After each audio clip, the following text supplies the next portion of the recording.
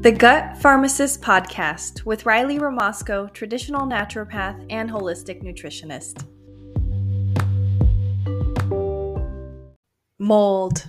This is a big topic.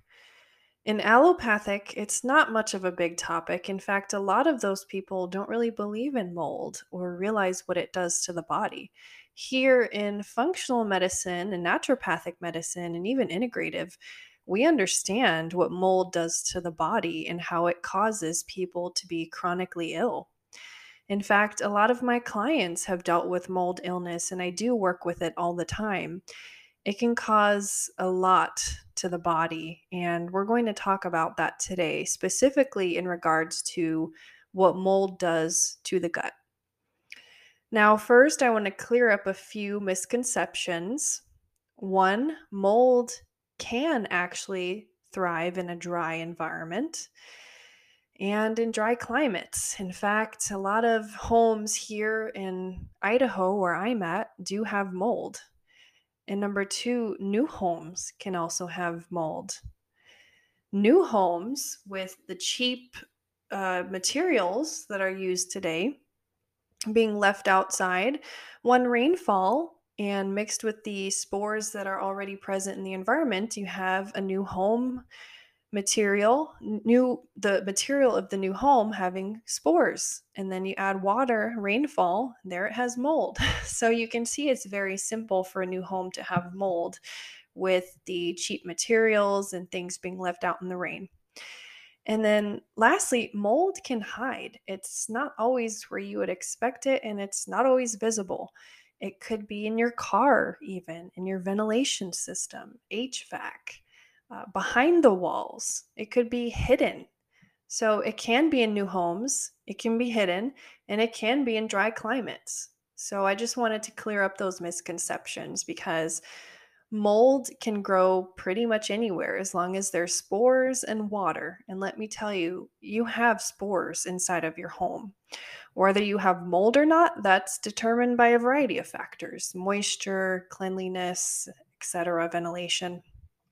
But it can happen anywhere, and it can happen to anyone.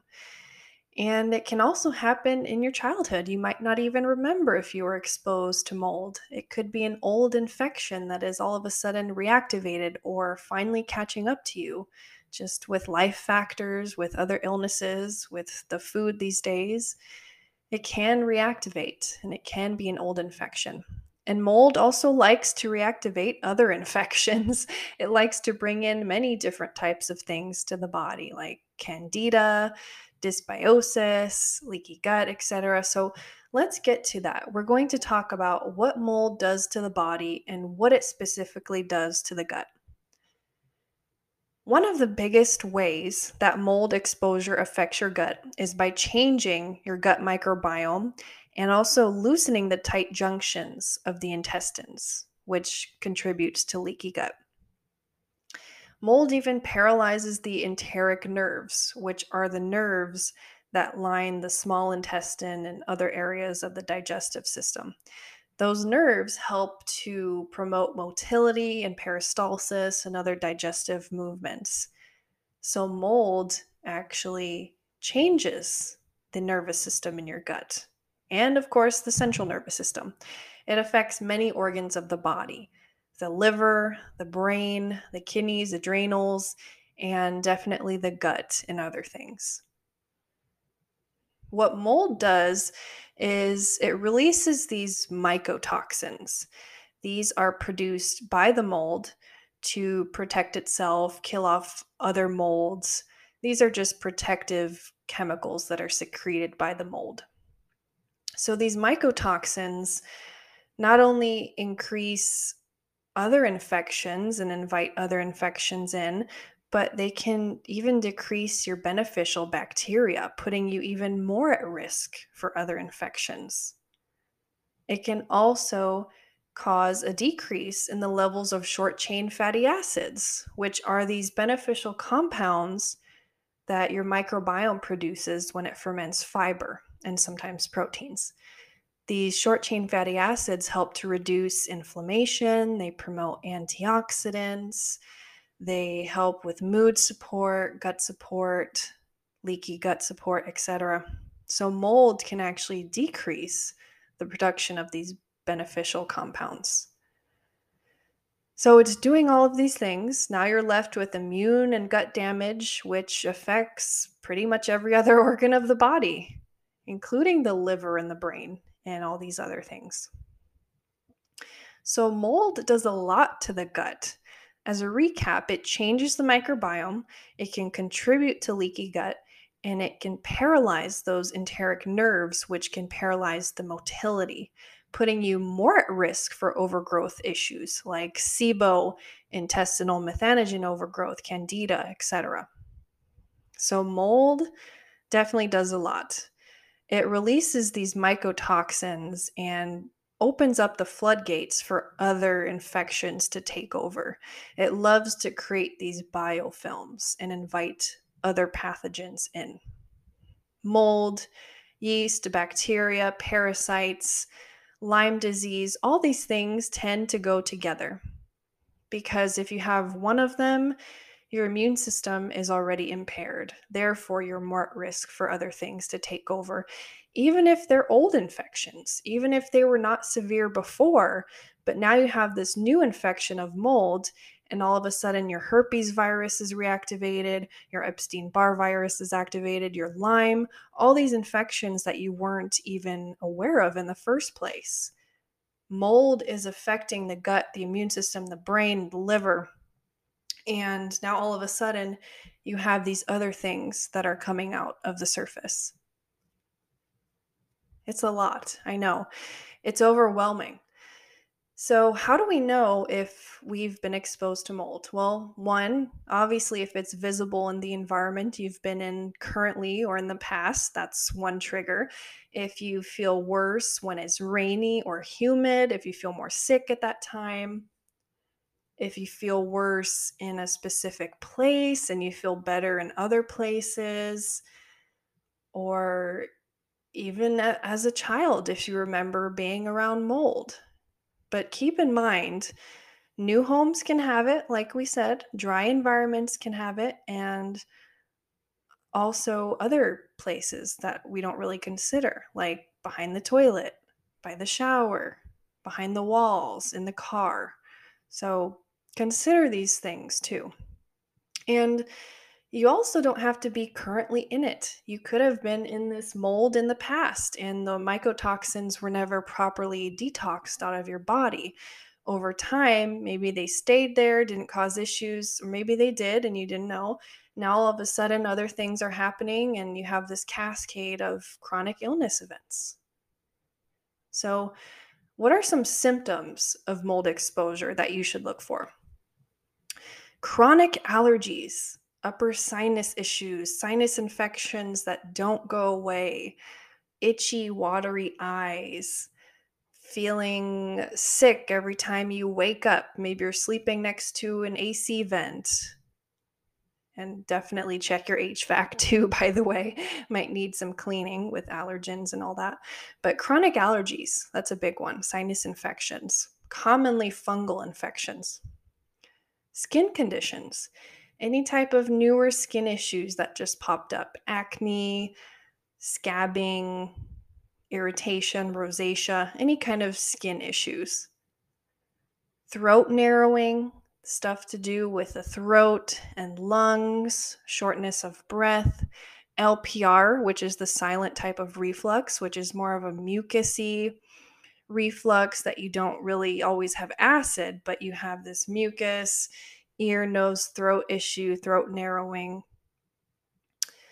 Definitely sometimes mold. If you have an autoimmune condition, any type of autoimmune condition can be activated or worsened by mold exposure. If you have chronic headaches or migraines, digestive symptoms, of course, that ranges from everything from gas and bloating to a full on digestive issue. Any kind of gut issues, as we know, we talked about what mold can do to the gut. Chronic fatigue that you can't really figure out. Weird neurological symptoms like tingling, burning, maybe even seizures or full on neurological disorders. Mold can also do that. Brain fog, mood disorders. If you just don't feel like yourself, maybe you swing from one mood to another, maybe you have severe anxiety or depression, you can't focus, you can't concentrate, you have brain fog. Those are also symptoms. Food and chemical sensitivities. If you feel sick when you smell someone's perfume or if they have residues of detergent and it just makes you feel sick and nauseous, that's another sign of mold exposure. Food and chemical sensitivities.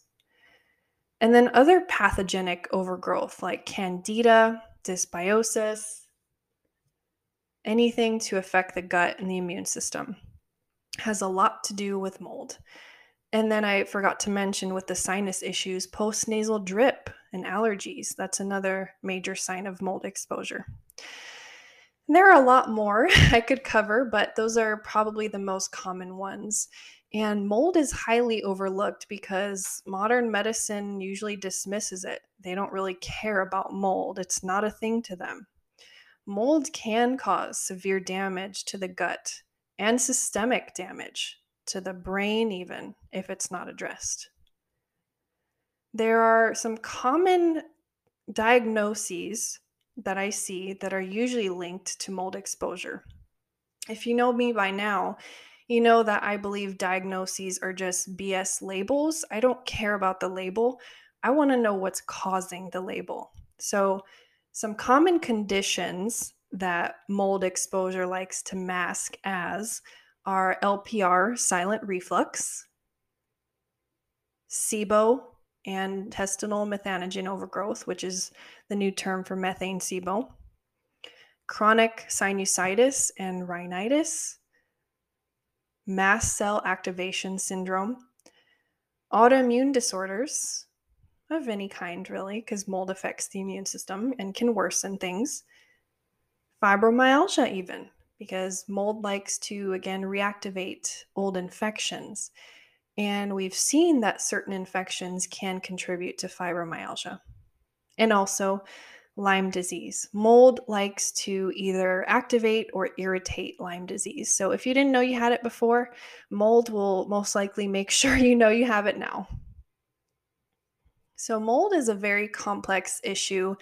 And yes, again, you can still have mycotoxins in your body many, many years after mold exposure if you haven't done a comprehensive protocol. Mold really doesn't require much humidity to thrive, and it can wreak havoc on the entire body if it's not treated in time. In fact, a client I had came to me with severe LPR symptoms, which is the silent reflux. I would definitely suggest looking up LPR if you've dealt with reflux before. So, this person came to me with LPR, things like trouble breathing, shortness of breath, allergies, sinus infections, and multiple digestive symptoms. Based on his history and the things he told me, his environment, I automatically thought, well, we should probably test for mycotoxins just in case, just to rule out mold exposure. This person agreed. A couple weeks later, we finally got the results, and this person was positive for 3 out of 5 major mycotoxins. So then we started a protocol, started feeling better slowly over time. It does take some time, it's not always an immediate result, but if mycotoxins are present in the body, they do need to come out before you start any other comprehensive protocol. Normally. Normally, mold is first, but there are some exceptions. I like to start there, however. But yeah, again, if you have areas of water damage, humidity, visible mold, definitely want to check for mycotoxins. But before you get it out of the body, you need to get it out of the environment. So that's with thorough remediation or even moving if possible. But remediation is another barrier that a lot of people have to deal with because most inspectors do not search for mold properly. So, one of the companies I like to refer people to is called Yes, We Inspect. I have absolutely no affiliation with them. They're not paying me for this. I just think that they're a great resource to either help people virtually or find inspectors in that area. They really know what to do and they know how to look for hidden mold. So, Yes, We Inspect is a great company. So, step one, you got to get out of that environment or remediate it. And as far as getting it out of your body, it's hard to just throw out a protocol here. It does a lot of damage to many different areas of the body, and it really depends on the person. Your best bet is working with a functional or naturopathic integrative practitioner who is familiar with mold and how to address it. It's very unlikely you're going to find any help in the allopathic side because they consistently dismiss it, and they dismiss mold illness and the chronic inflammatory response syndrome that it commonly causes. So there you have it, all about mold, what it does to the gut. So it changes the microbiome, causes leaky gut, paralyzes the motility, and invites all these other infections in. It also likes to hide in the liver and the brain. It causes multiple systemic issues, including things as severe as autoimmune disease, seizures, and other neurological disorders. So, if you're having a lot of weird symptoms and you can't figure it out, and potentially you can put the dots together, maybe mold is something to look into. That was it for today, guys. Again, I hope that helped. Thank you so much for listening. Please support this podcast. You can find me on Instagram at Gut Expert Riley, on Facebook at The Gut Pharmacist, pharmacist with FARM. I'm also on YouTube as The Gut Pharmacist. Hope to hear from you and connect with you all. Stay happy and healthy. Hey there! Thanks for listening. You can find me on Instagram at Gut Expert Riley, on Facebook at The Gut Pharmacist, same spelling as this podcast, on YouTube at The Gut Pharmacist, and my website is holisticriley.podia.com, where you can find information on working with me, my background, and more helpful information to feel empowered in your journey.